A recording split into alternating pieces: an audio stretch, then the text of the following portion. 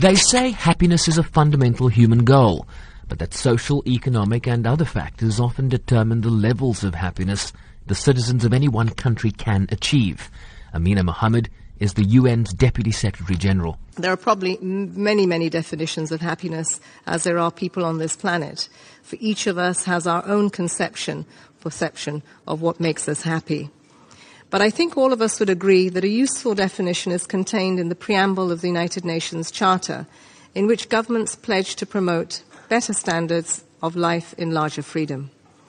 Better lives and freedom for ourselves, our families, our communities, our nations. And I think that's really what we all want.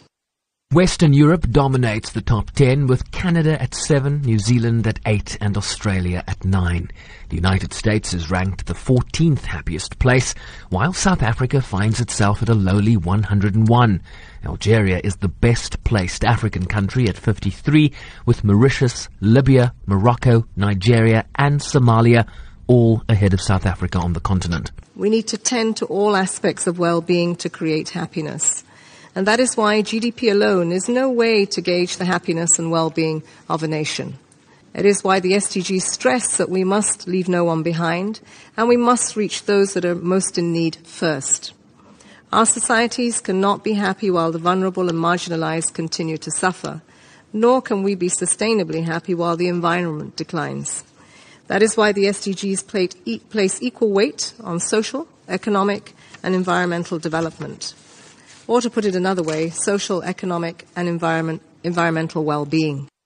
Countries were not just scored on GDP per capita, but on several key factors, such as life expectancy of individuals, social support, for example, having someone to rely on during times of hardship, trust as it relates to corruption in government and business, and freedoms, human rights, and so on. The struggle against extreme poverty displays... Minister of State for Happiness from the United Arab Emirates, Aoud Al-Rumi, believes that with the rise of unemployment, social ills and conflicts, striving for happiness becomes increasingly important. This is especially true in our region, where conflict, instability and intolerance are on the rise, taking their toll on human welfare and growth.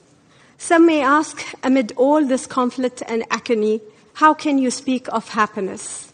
And we say, it is because all of this misery and the conflict in the world that happiness becomes more important, especially at this point in time. Syria placed 152nd out of 155 countries, while Tanzania, Burundi and the Central African Republic are at the very bottom of the list. I'm Sherwin Brycebees in New York.